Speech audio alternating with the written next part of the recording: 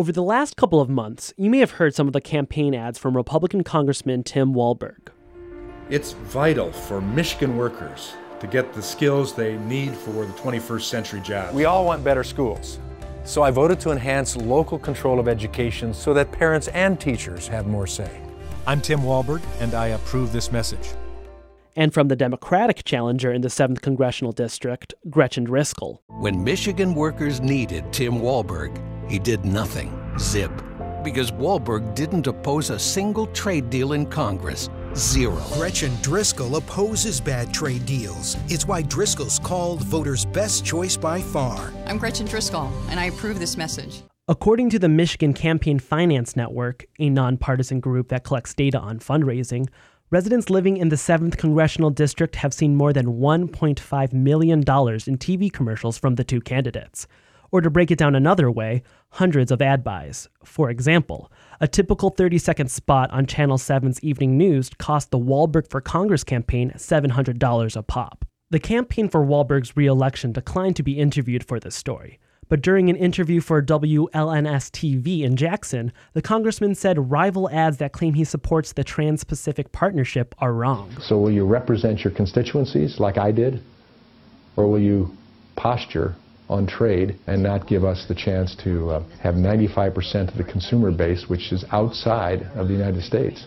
Regardless of the claims of the ads, Michigan Campaign Finance Network Executive Director Craig Mauger says both candidates are raising lots of money to run them.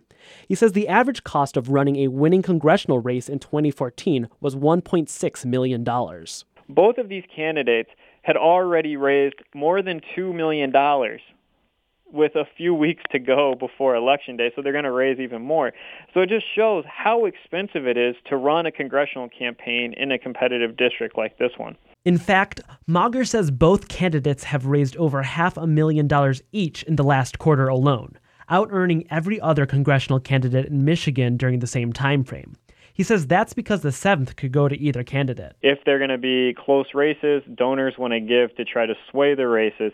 So Gretchen Driskell and Tim Walberg have both been able to convince donors that they have a chance to win, and donors are thus giving to them. Walberg has the support of the U.S. Chamber of Commerce. Vice President of Political Affairs and Federation Relations Division Eileen Braden says that's because Walberg stands with business owners. The Chamber is proud to support Tim Walberg, who has earned a 90% voting record in supporting the interest of job creators and businesses, both in his district but also across the country. Driskell, on the other hand, has the support of labor unions like the United Auto Workers and the American Federation of Teachers. Michigan's 7th Congressional District has gone to Republicans in the vast majority of elections since the early 1990s. The one exception was in 2008, when Democrat Mark Schauer won the seat for a single term. Schauer lost the district to current Congressman Tim Walberg in 2010 by less than 5 points.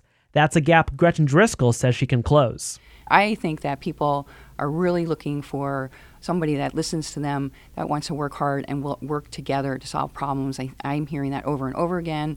I really believe that our district and the people in our district, and I think our neighbors in general, are starved for people that want to work together to solve the problems. Still, Driskell faces an uphill battle. With only $500,000 on hand, she has less than half of what Walberg has in his coffers. And if the 7th leans Republican, as many political analysts contend, Driskell will need to make those funds count. For WDET News, I'm Eli Newman.